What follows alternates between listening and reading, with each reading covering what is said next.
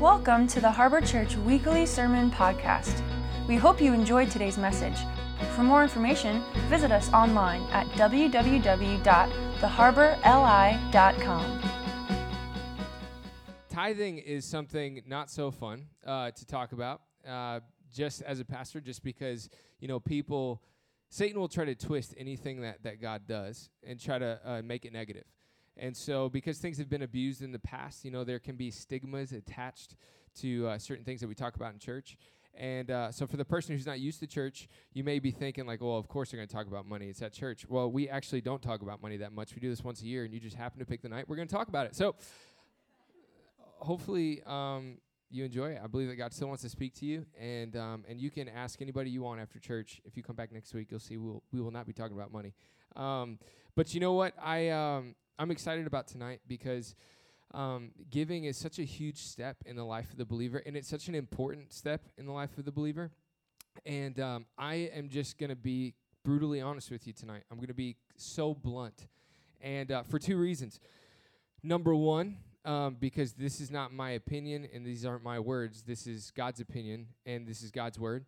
And secondly, because of this, because I grew up in a household, I was fortunate enough to grow up in a Christian household where my family tithed.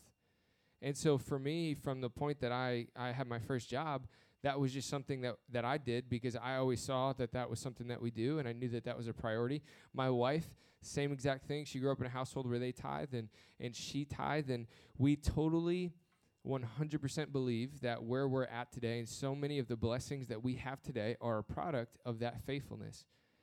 And so I think and hope that at the end of tonight you will realize that God does not need your money. God asks you to be obedient in tithing because he wants to bless you and because he wants to be involved in your finances. My wife and I have experienced that blessing, and so I know what this step of obedience can carry. I know that it can be terrifying. I know that it can sometimes be uncomfortable to talk about, but I also have experienced the blessing that's attached to it, and I want that for you. And so tonight, I'm not going to beat around the bush. I'm just going to be brutally honest with you because that's how I like someone to talk to me. And if you don't, sorry. So we're gonna look at it tonight, but I really do believe that you're going to be blessed and get a lot out of it. So we're going to start in the book of Malachi. If you have your Bibles, you can turn to chapter 3. We're going to throw it up on the screen. Let me just say, the best teaching that I've ever heard, ever read, is by a guy named Robert Morris, a pastor that does Gateway Church in Dallas, Texas. And I want to encourage you, if what we talk about tonight piques your interest, he has a book and a sermon series called The Blessed Life. And it's incredible. I mean, I grew up around tithing, but when I read that, watched that changed the game for me and why we do it. And so a lot of what we're going to talk about tonight are things that I picked up from him. So if this piques your interest, I encourage you to go check that out. And I know that'll speak to you a lot. But we're going to get started. Malachi chapter 3, verse 6 says this: I, the Lord, do not change. So you, the descendants of Jacob, are not destroyed. Ever since the time of your ancestors, you have turned away from my decrees and have not kept them. Return to me, and I will return to you, says the Lord Almighty. But you ask, how are we to return? Will a mere mortal rob God? Yet you rob me. But you ask, how are we robbing you? In tithes and offerings. You are under a curse, your whole nation, because you are robbing me. Bring the whole tithe into the storehouse, that there may be food in my house. Test me in this, says the Lord Almighty, and see if I will not throw open the floodgates of heaven and pour out so much blessing that there will not be room enough to store it. I don't know if you picked up on that, but God is literally saying, try me. Test me. I'm challenging you with this. I don't know if you're a competitive person, but the moment that someone says, try me, I'm like, let's go. Where's the ball? Let's go. There's something inside of me that rises up to be like, okay, I will. The God of all creation is saying to his people, I'm asking you to be obedient. I'm asking you to prioritize giving me your first 10%, tithing to me. And I'm telling you that when you're obedient with that and when you're faithful with that, I will pour out so much blessing in your life that you will not be able to contain it. So if you believe that God is a God of his word and that he stays true to everything that he says and that every promise in his word is not just true, but it's also for you, is this not something that you would want to say, Let's go. Let me try this. God, let me be a part of this. God, if you say it, I believe it, and I want to do this. See, so many people, you think, if I just made a little bit more money, then I could start tithing. I all the time, I'll play games in my head, like, God, if I could just win the lottery or something, I would be the most generous person that you've ever met. Like, you have no idea. God, you have no idea how good I would be if I just had so much more money. How many times have we been like, God, if I could just get that promotion, if I could just get that raise, then I'd be able to tithe. No, you wouldn't. No, you wouldn't. Before you get that raise, you already have that money spent in your mind. And it doesn't matter how much money you make, your bills and everything else, it's all relative. You're going to drive a nicer car. You're going to buy a nicer house. The cost will go up just when the money goes up. So that's not true. Giving and generosity are not birthed out of an abundance. Giving and generosity are developed when there's not even enough, but you just say, God, I'm going to be obedient to what you said. And it's not determined by how much money I make or how much I have left over, but if you say to give you the first 10%, then I'll be faithful with that, and I will trust you with the rest. I had a guy Sunday after we did this exact message. He came up to me, and he said, hey, listen, I just want to encourage you. He said, I was a Christian for most of my life, and I lost my job when the market crashed. And he said, I didn't know what to do. And he said, God spoke to me at that season of my life when I was without a job and put on my heart to start tithing when I didn't have a job. And he said, I will tell you something. I was obedient, and I've not missed a bill since. God has provided for my family every day since. Generosity does not just magically happen when there's an abundance of money. Generosity happens when you make a decision to be faithful and obedient to what God has asked us to do. Robert Morris says, you will never be able to afford to tithe until you tithe. You're never going to be able to afford to tithe until you start to tithe. Now, let me just say this. This is not about the church getting your money. We believe that God is the head of the church. God will provide for his church.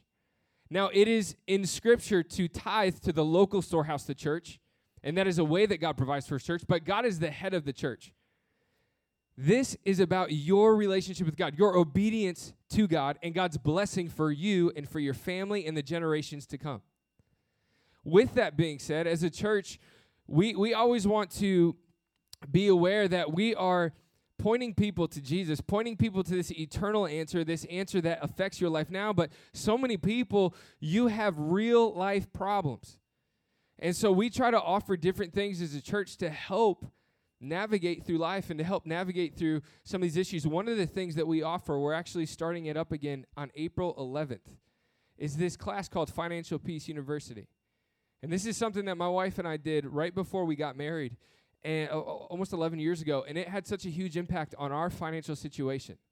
As we were coming together as a couple, we were going to make financial decisions together. It changed the game for us. And this course will literally teach you how to handle your finances, not just in a responsible way, but in a biblical and godly way. And so I don't know about you, but I didn't have a lot of knowledge as far as retirement and investing and all of this stuff. This course literally broke it down and was so easy to understand. And so part of being able to tithe is handling your finances as a whole in a good way, is stewarding what God has blessed you with. And so if you are here and you're like, man, I could use some knowledge. Maybe you're not in a financial bad situation right now, but you're like, I could use the help. Sign up. Maybe you are. A lot of the people that do it are in a rough spot. This course breaks it down how to get out of debt and how to get control of your finances, that you're not controlled by your finances, but you are in the driver's seat controlling your finances. And so if that's something that you're interested in, you can sign up at our Connect Bar after church. It starts April 11th, and I know that will bless you. But let's get into tonight. I want to break down 4 things for you about tithing. These are things that maybe for some of you this might be a little obvious. Maybe for some of you this will open your eyes to something that you've never looked at or never seen it this way. But I believe that it's going to minister to you tonight. So first thing, if you want to write this down, is this: giving takes faith, budgeting does not. Giving takes faith, but budgeting does not. One of the earliest stories that we have, if not the earliest story that we have of the importance of tithing, the importance of giving God your best, is this story of Cain and Abel, right in the beginning of Genesis.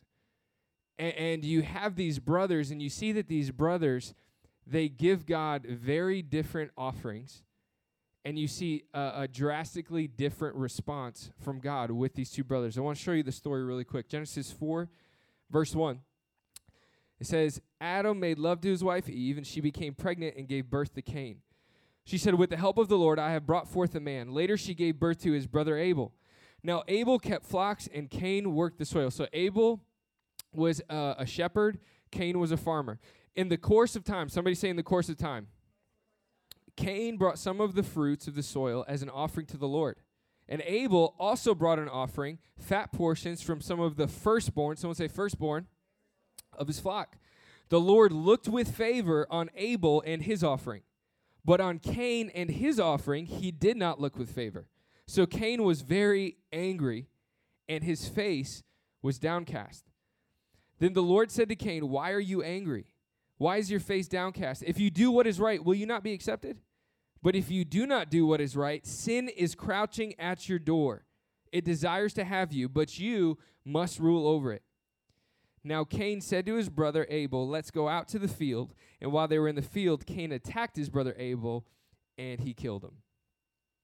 If you've never read that story, that took a left turn for you. You're like, what just happened? I don't know. I'm just kidding. So anyways, you see the difference in this story with Cain and Abel. You see that they brought different offerings, and you see that God accepted one, and he rejected the other. Now, the difference between these two offerings, the difference between the approach between Cain and Abel is this principle of first fruits or firstborn. Now, I had you repeat this term in the course of time for a reason.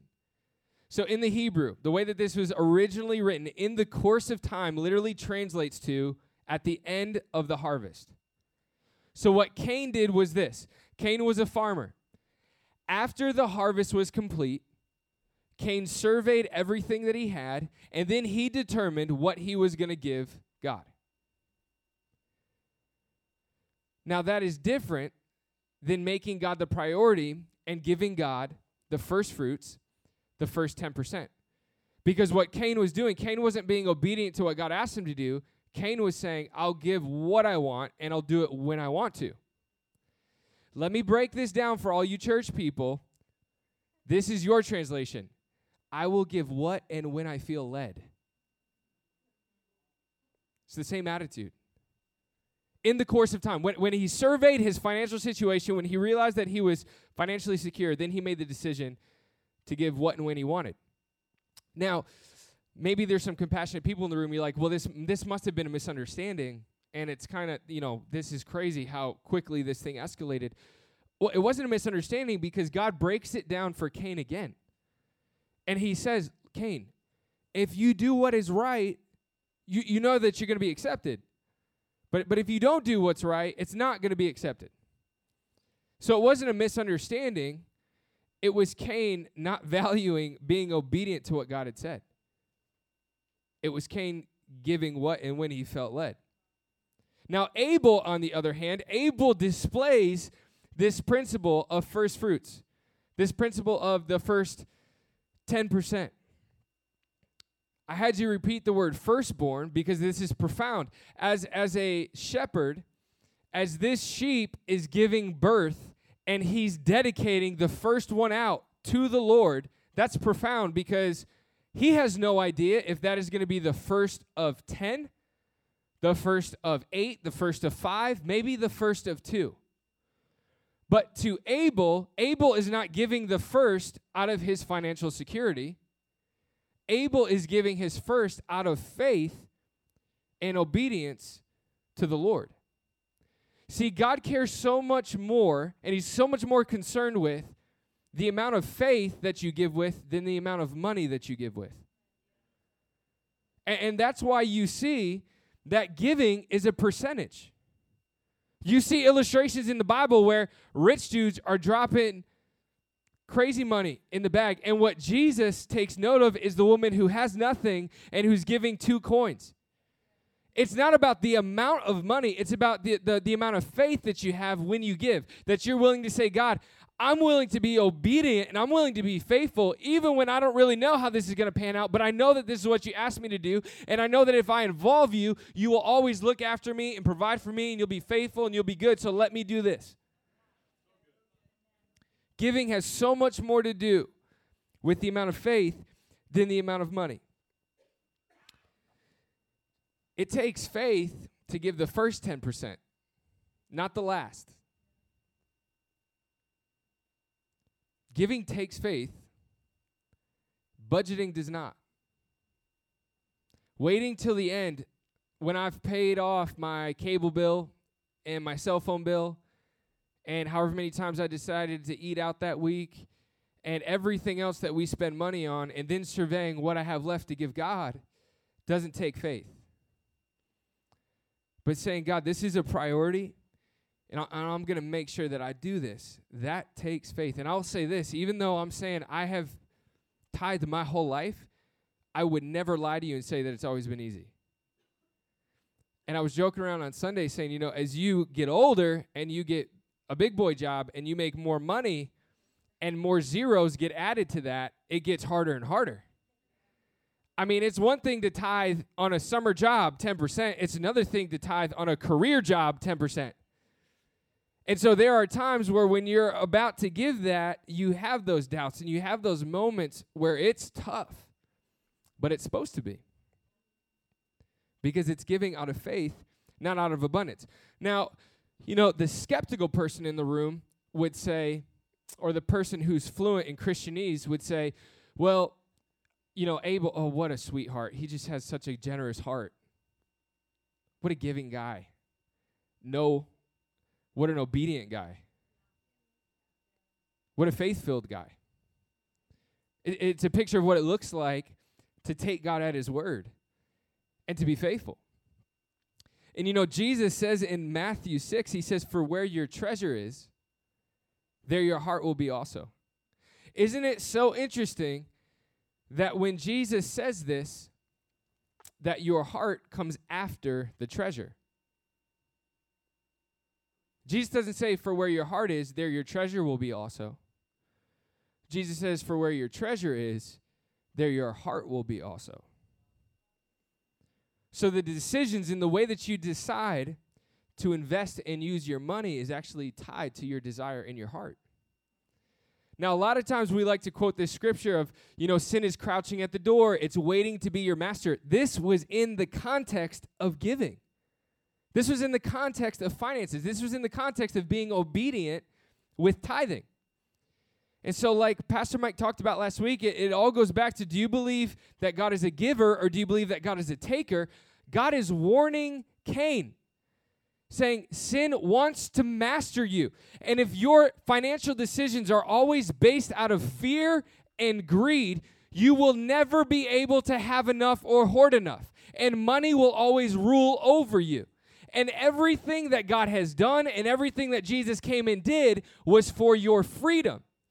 But Satan will try to twist that and make it sound like God is a taker. No, God is a giver, and God is giving you the advice to say, even money doesn't have to rule over you. If you can be obedient and you can be faithful to do what I've asked you to do and involve me in your finances, I want to be a part of it, and I want to bless you, and I want to provide for you. It's so funny how greed will convince people not to give. And then those very people that make the decision to not make tithing a priority are the very people that get envious of the blessings on a tither's life. I can't tell you how many times people, you know, in counseling or whatever will just be, it's not fair. It's not fair. I mean, look at everything that happened. Yeah, some people, you can't control some things, but there are some things that you can't control. And a lot of times it's people who decide to be greedy that are the very ones that get jealous of the blessings that God wants to pour out on you. You may be the stop holding the blessings back in your life. Now, greed, I don't think means that you're just a bad person. I mean, everybody wrestles with it. A lot of times I think that fear is what fuels greed. Not that you're just a bad person. But when you're fearful, The trap is, like God is warning Cain, when you are ruled by fear, you will never, ever, ever be able to have enough, to save enough. You'll never be able to hoard enough.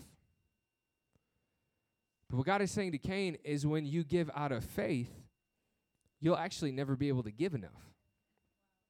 I don't know if you've ever experienced being in a spot where you are actually able to help somebody and to bless somebody, to give something very generous. That is a feeling of fulfillment and joy that you can't get anywhere else.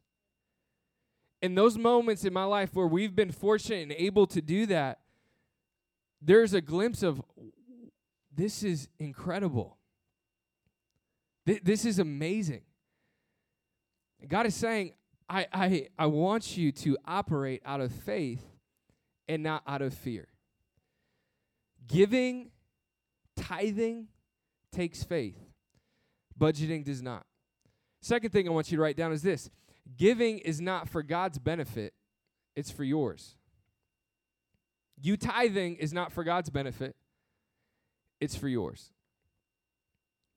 So giving is not just a requirement or a law. Giving is actually an ordinance. Giving was around before the law. Giving was around after the law. And it's supposed to be an ordinary practice in the life of the believer. Now, I want to show you just a couple. There are thousands of examples in the Bible, but I wanted to show you a couple examples of well-known stories and the impact that prioritizing giving makes, okay? So many people have heard of this guy Abraham, right? So Abraham gets this promise from God that he's going to be the father of many nations, that his descendants will be so many, it'll be more than the sand on the seashore.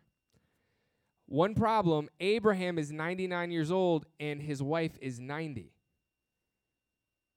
I don't know when the last time you took like an anatomy course is, but okay. So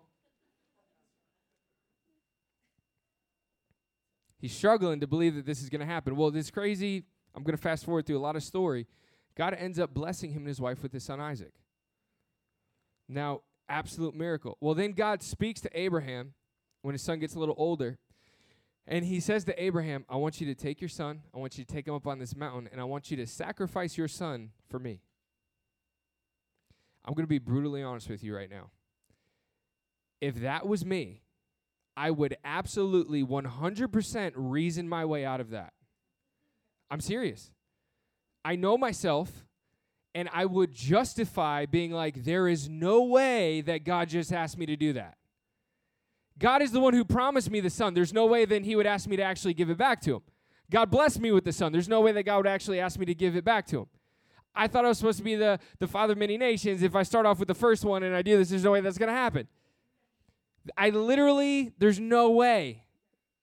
But Abraham, by faith, listens to what God asked him to do. He goes up on the mountain. He literally lays his son down on the altar. As he's raising the knife, God sees that he was willing to do what he asked, and God stops him. And he says, don't touch your son. But I now see that you were willing to give your firstborn back to me. And as a result of that, I'm fulfilling my promise, man, and I'm going to make you the father of many nations. So the cause is Abraham being willing to give his firstborn back to God. The effect is God blessing him in ways that he couldn't even imagine. Now, if you fast forward hundreds of years, descendants of Abraham, you see God's people enslaved in Egypt, right? You see this guy Moses come onto the scene. God uses Moses. He ends up getting his people freed from Egypt. They end up traveling towards this promised land that God has for his people. Moses ends up dying. The leadership is now passed on to Joshua, and Joshua's job is to lead God's people to the promised land. Now, Joshua, the first city that they come up against is Jericho in this conquest to get to the promised land. Now, Jericho was the most fortified city, tall walls, crazy army. They didn't stand a chance, but God speaks to Joshua, and he says, listen to what I'm about to tell you. Be obedient. I will fight the battle for you. I'm going to give you exact instructions of what to do, and if you do this, I will fight the battle. I will work it out. But when I win, don't take the spoils for yourself. Leave everything. Now, this is significant because this is the first battle that they're fighting on their conquest to inherit the promise that God had for them. So Joshua tells the people, they follow God's instructions. They march around this city. They end up worshiping and praising God. God brings the walls down. They defeat the city. Unbeknownst to Joshua, one of the soldiers does not listen, and he hoards some treasure for himself. They go to fight the next battle, and they lose. So Joshua comes back to God, and Joshua says, God, what's up? I thought you were going to go before us. I thought you were going to help us. This doesn't make any sense. And God says, I did say that, and I also said, don't take for yourself any of the spoils, and someone from your camp did.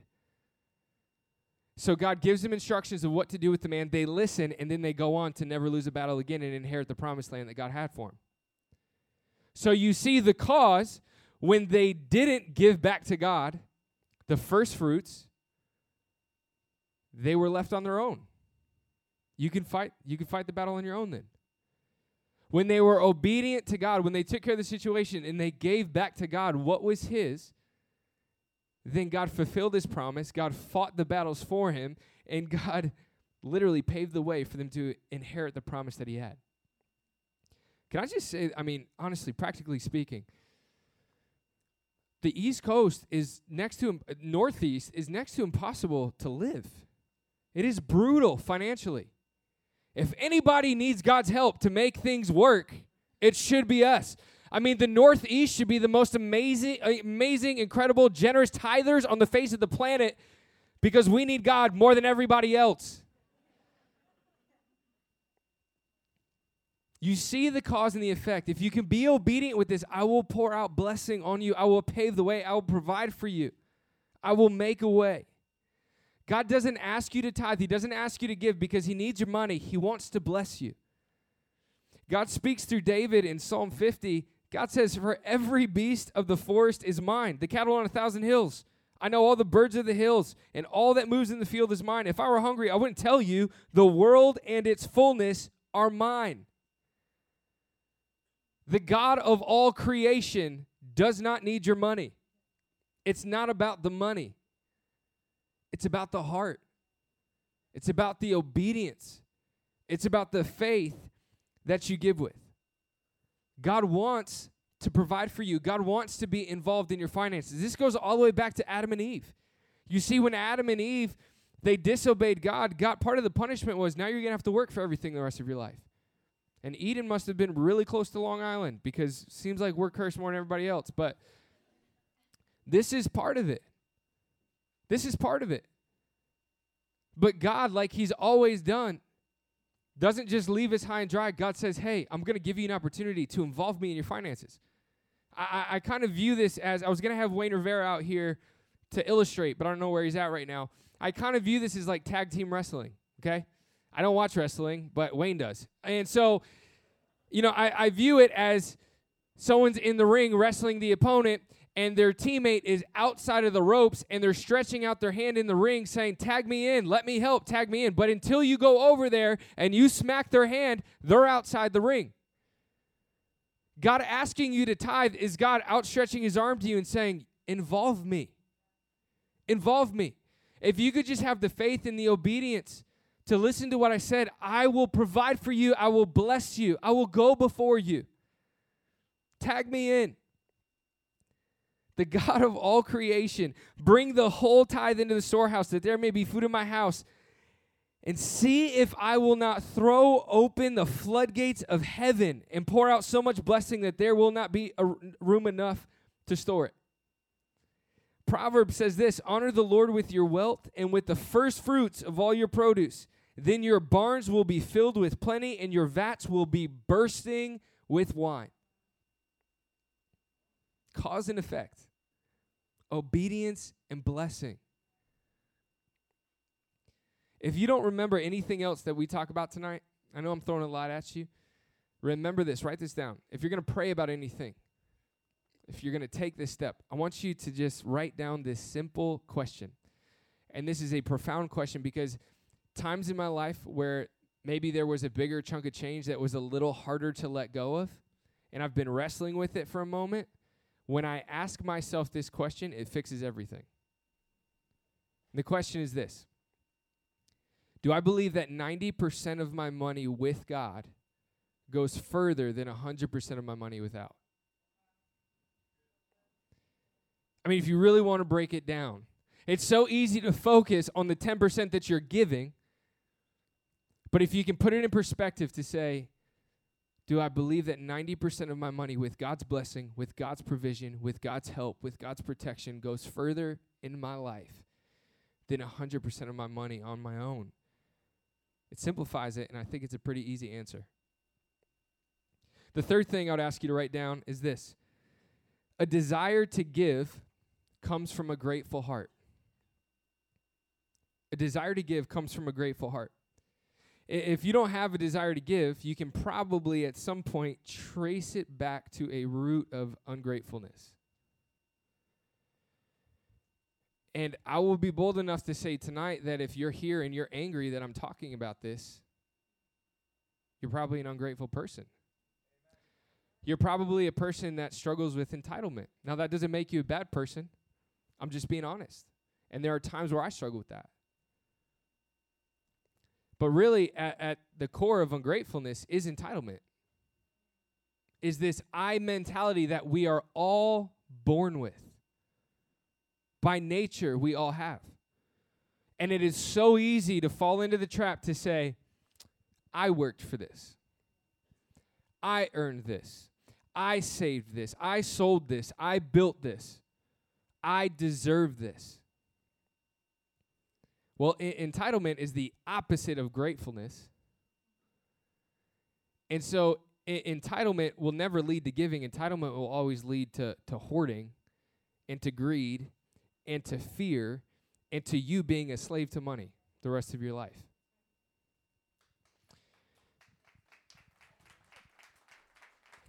The next time that you're wrestling with that, and we all will. The next time that in your mind you are wrestling with these, man, I really feel like this is mine. Just start to remind yourself in the context of your walk with God, I've messed up. I've made bad choices repeatedly. I've turned my back on God. I've failed God. I've done things that I said I would never do. I've made a mess of things. I deserved punishment. I should have been the one to die. I had no shot at a walk with God or a relationship with God. I had no shot at getting into heaven. But Jesus came, and he took the punishment that I deserved. Jesus came, and he died the death that was supposed to be for me. That was my penalty.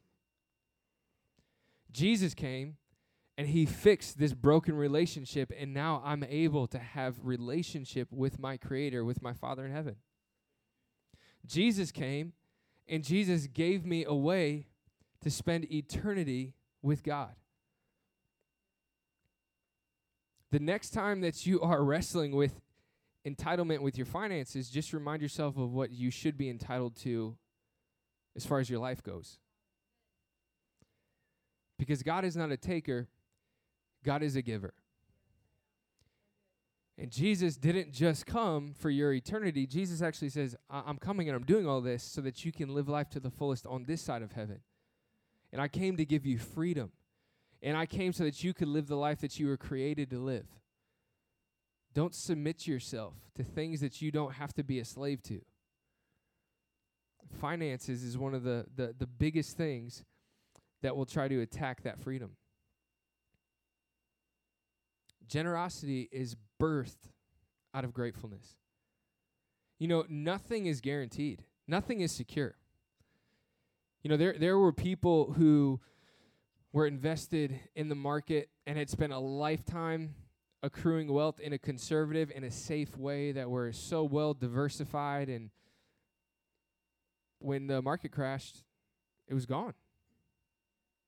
Gone. It affected millions of people.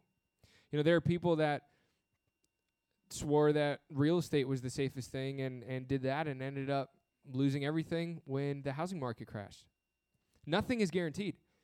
You may think you have seniority, you may think you have tenure, you may think you have everything that you need. Nothing is guaranteed.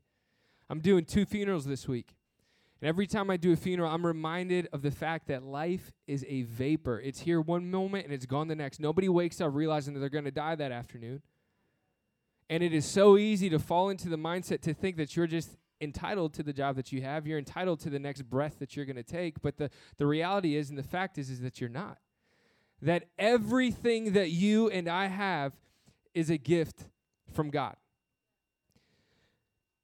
My ability to work to earn the money that God allows me to keep 90% of is a gift from God.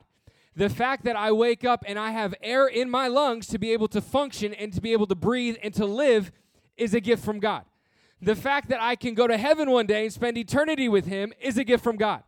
So everything that I have is a reason to be grateful. Maybe you're in a tough spot right now, and it is hard for you to imagine how you can be grateful right now. You know, I did nothing to deserve being born into the family that I am. I did nothing to deserve being so privileged to live in the United States where water is not, I could get it anywhere. I could have as much as I want. I could have easily been born in another country where I had to worry about all kinds of diseases. I had no food. I have no water. There's wars breaking out everywhere. I'm so grateful that I have the privilege and the blessing to even live where I live, to have the freedom that we have. So no matter who you are, no matter where life is at, no matter what life has thrown at you, you have things that you can be grateful for. And a spirit of generosity and having the faith to give is birthed out of being grateful for everything that God has done for you and blessed you with and provided for. I'm going to ask the band to come up as we wrap this up. I saw such a cheesy illustration. I thought about doing it, and I was like, I can't. People will think, yeah. But I'm going to tell it to you. So I saw Robert Morris, this pastor. He was giving an illustration. And so he said, it was so obvious he was faking it, but it still got the point across. In the middle of his message, he was like, oh, no, I forgot my wallet. And he was like, I'm starving. I want to take my family out to lunch. In the middle of his message, he's like, is there anybody who could just lend me some money? And so this dude, Fred, in the front row, he jumps up like waving a $100 bill with a huge smile on his face. And he's like, here you go, pastor. And he's like, oh, thank you, Fred. And he grabs it and he puts it in his pocket.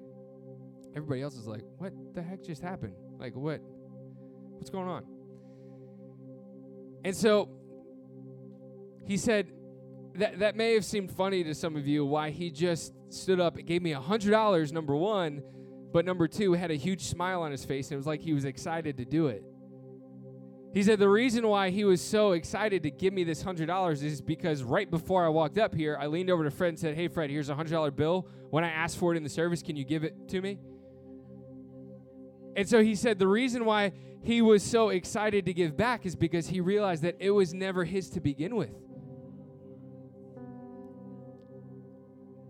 I asked him to hold on to it. I asked him to give it back. So he understood, I'll steward this and I'll just give it back when he wants it, when he asks me to. See, the trick to having a generous spirit and to be a person that can give out of faith is realizing nothing that you have is guaranteed. And I'm not saying this to scare you or to bring fear into your life. I'm saying this to say we can be so grateful that every good and perfect thing that's in our life is from God. That I am who I am, I'm where I'm at today because of God. And so when God asks me to do things, even that are tough and even that requires so much faith living on Long Island, I realize, God, it's not mine to begin with. Everything that I have, my health, my ability to work, the job that I have, every blessing in my life has been given to me by you. So if you ask me to give back, I'm going to give back, and I'm going to do it joyfully because I realize that I can be grateful for everything. This last thing that I want to touch on is this. You can write this down. When you've been touched by it, you can't give enough. When you've been touched by it, you can't give enough. I've told this story a couple times here, but it just illustrates this so well.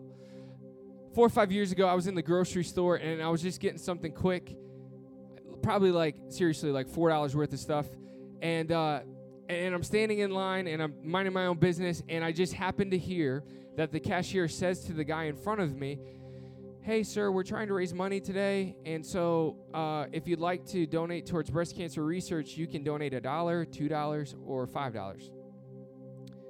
And he was like, yeah, I'll donate $5. In my head, I was like, wow, this guy's a baller. Like, that he just chose the biggest one. And so in my head, I'm like, like there's a long line behind me. I'm like, shoot, what do I do? And you can go ahead and judge me. I know that you wrestle with the same thing when they ask you to donate to anything. And so I was literally wrestling in my head like, how am I going to give anything? I'm going to look like a dirtbag right now. And so I got up to the cashier, and she asked me the same thing, and I just felt like in the moment I should say $5 too. I don't even know if maybe it was peer pressure. I'm not sure. But I just said, yeah, I'll give $5 too. And what I didn't realize was the guy who had just given the $5, he was still packing his bag like 4 feet from me. And when I said that, he said, excuse me. And I turned and looked at him, and he had tears rolling down his cheeks, and he said, thank you. And I was like, what just happened? Like, I missed something. I don't know what's going on. And he took a couple steps away, and he was waiting for me. And so I finished checking out, and I walked over to him, and he just said, I just want to thank you again. He said, my wife is dying of breast cancer right now. And he said, you know what, man, it doesn't look good right now. And he said, we're in the fight for our lives. He said, we're struggling financially, but he said, you know what, we're not giving up, and I'm just believing that we're going to get through this, and just kind of started pouring out his story. And I'm like, holy cow, that was the best $5 I ever spent. Like, what? I never would have imagined this. And so I just started to talk to this guy, and I was able to pray with him and try to just encourage him. And, I walked out of that grocery store that day, and I'm like, God, you are so good. Like, you are so good. Like, I never could have arranged that. I could have never imagined that playing out in my mind. And it was just so cool that from $5 little, I was able to speak into this guy's life and tell him about how much you love him and encourage him. And I was just blown away with the goodness of God. But then as I kept driving, then I started thinking, what's even crazier is the fact that he just told me that his wife is about to die from this disease, and they are struggling and strapped financially, and he gave $5. Like, why did we're the ones who are giving towards what he's dealing with. He's not supposed to be giving. You should be saving because you're in it. But what I realize is the reality is that when you've been touched by it, you can't give enough. And to use cancer as an example, it has affected so many people, so many families. But the reality is if it hasn't touched your family, it's easy to a degree to just be going in life not fazed by it. But the moment that it hits home with you, the moment that it touches your family, it brings on this passion to fight for this cause. And so the rallies and the walks and the fundraisers and all the things that you never attended before, now you're at all of them. The fundraiser that you never took part in trying to raise money for, you are now championing because it's touched you. It's personal to you. So when it hits my life, now I want to be a part of this. I want to give towards this. I want to fight for this. It's the same thing with God. When you come to the realization of what Jesus has done for you, what God has given for you, when you've been touched by the love of God, you can't give enough. You can't give enough. God never asked you to do something that he wasn't first willing to do for you. And yes, God asks us to give our first fruits, to give our first 10%, but God didn't just give his firstborn. God gave his one and his only for you and me. 1 Corinthians says that Christ has indeed been raised from the dead, the first fruits of those who've fallen asleep. Colossians says that the Son is the image of the invisible God, the firstborn over all creation. Giving and tithing, it's hard. and it's tough, and it requires so much faith. But God first gave in faith for you and for me. Think about it for a second. God made the decision to send his son, his one and only son, down to the earth to die and to take the punishment for my sins and my mistakes with no guarantee that I would ever acknowledge it, appreciate it, or ever make the choice to be in relationship with him. God gave in faith for me. And God said, Scott, even if you don't appreciate it, even if you don't accept it, even if you go on to oppose me all the days of your life, I love you enough that I'll give my one and only son for you. God is not a taker, God is a giver. And so the God who has given in faith for you and me is the God who asks us to give in faith back to him. But there's a promise attached. Test me in this. If you can be obedient, if you can give with faith, if you cannot let your finances dictate your obedience and giving, but you can say, God, my priority is I want you involved in my finances. I want you fighting for me and for my family. And so my priority is, God, the first 10% you get, and I will trust in you that the rest will work out. There's a blessing attached. God says, I will pour out blessing on you like you cannot imagine. You want to get really practical for a minute? Because I'm a practical person. If you don't believe me, try it. Try it.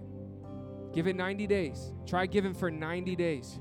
And if you don't start to experience the difference, then you can stop. But every time we talk about this, for months after, I will encounter people coming up, like just happened on Sunday, saying, I just thought you guys talked about money. I didn't really think it was real. And since I started giving, all this stuff has been happening in my life. God wants to be a part of every part of your life. And your finances are a huge part of that. I want to invite you to stand up as we begin to close out. And again, I know that tonight is kind of a different night in talking about this.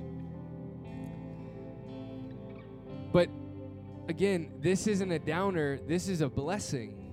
Because this is just an opportunity to be more faithful, to be more obedient, and to experience God, to experience his blessing, to experience his provision. I want to ask you to bow your heads real quick before we move on. I recognize that there may be some people here tonight that we're talking about tithing, and you're like, I don't even know God. I don't even have a relationship with God. Man, you're in the right place. You are surrounded by a ton of people that were in that spot that have made the decision to say, Jesus, I need you. Jesus, I made a mess of my life. Jesus, I don't have peace. I'm not happy. I don't feel fulfilled. I'm just struggling. And we've made the decision to say, God, I need you. And God, if there's something to this, show yourself to me. And if you're here tonight, man, you can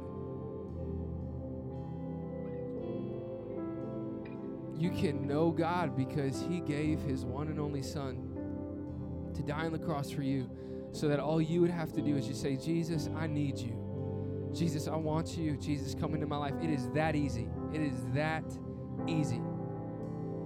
So if you're here tonight with every head bowed and every eye closed, and you just say, hey, man, that's me. I need a change in my life. I feel something inside maybe. I need to give this a try. I just need something different. If that's you, I just want, could you raise your hand? I'm not going to call you out. I'm not going to embarrass you. But if you're here, I see that hand. I see that hand. Anybody else? I see that hand. Anybody else? You just say, man, I need this change. I need to experience God. If he's real, show yourself to me. Anybody else? Anybody else here tonight? So awesome. See that hand.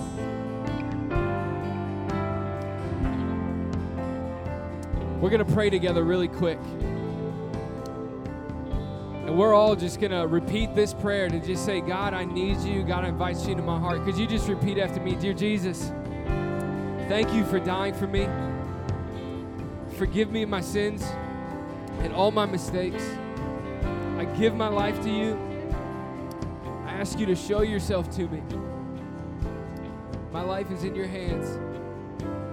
In Jesus' name, amen.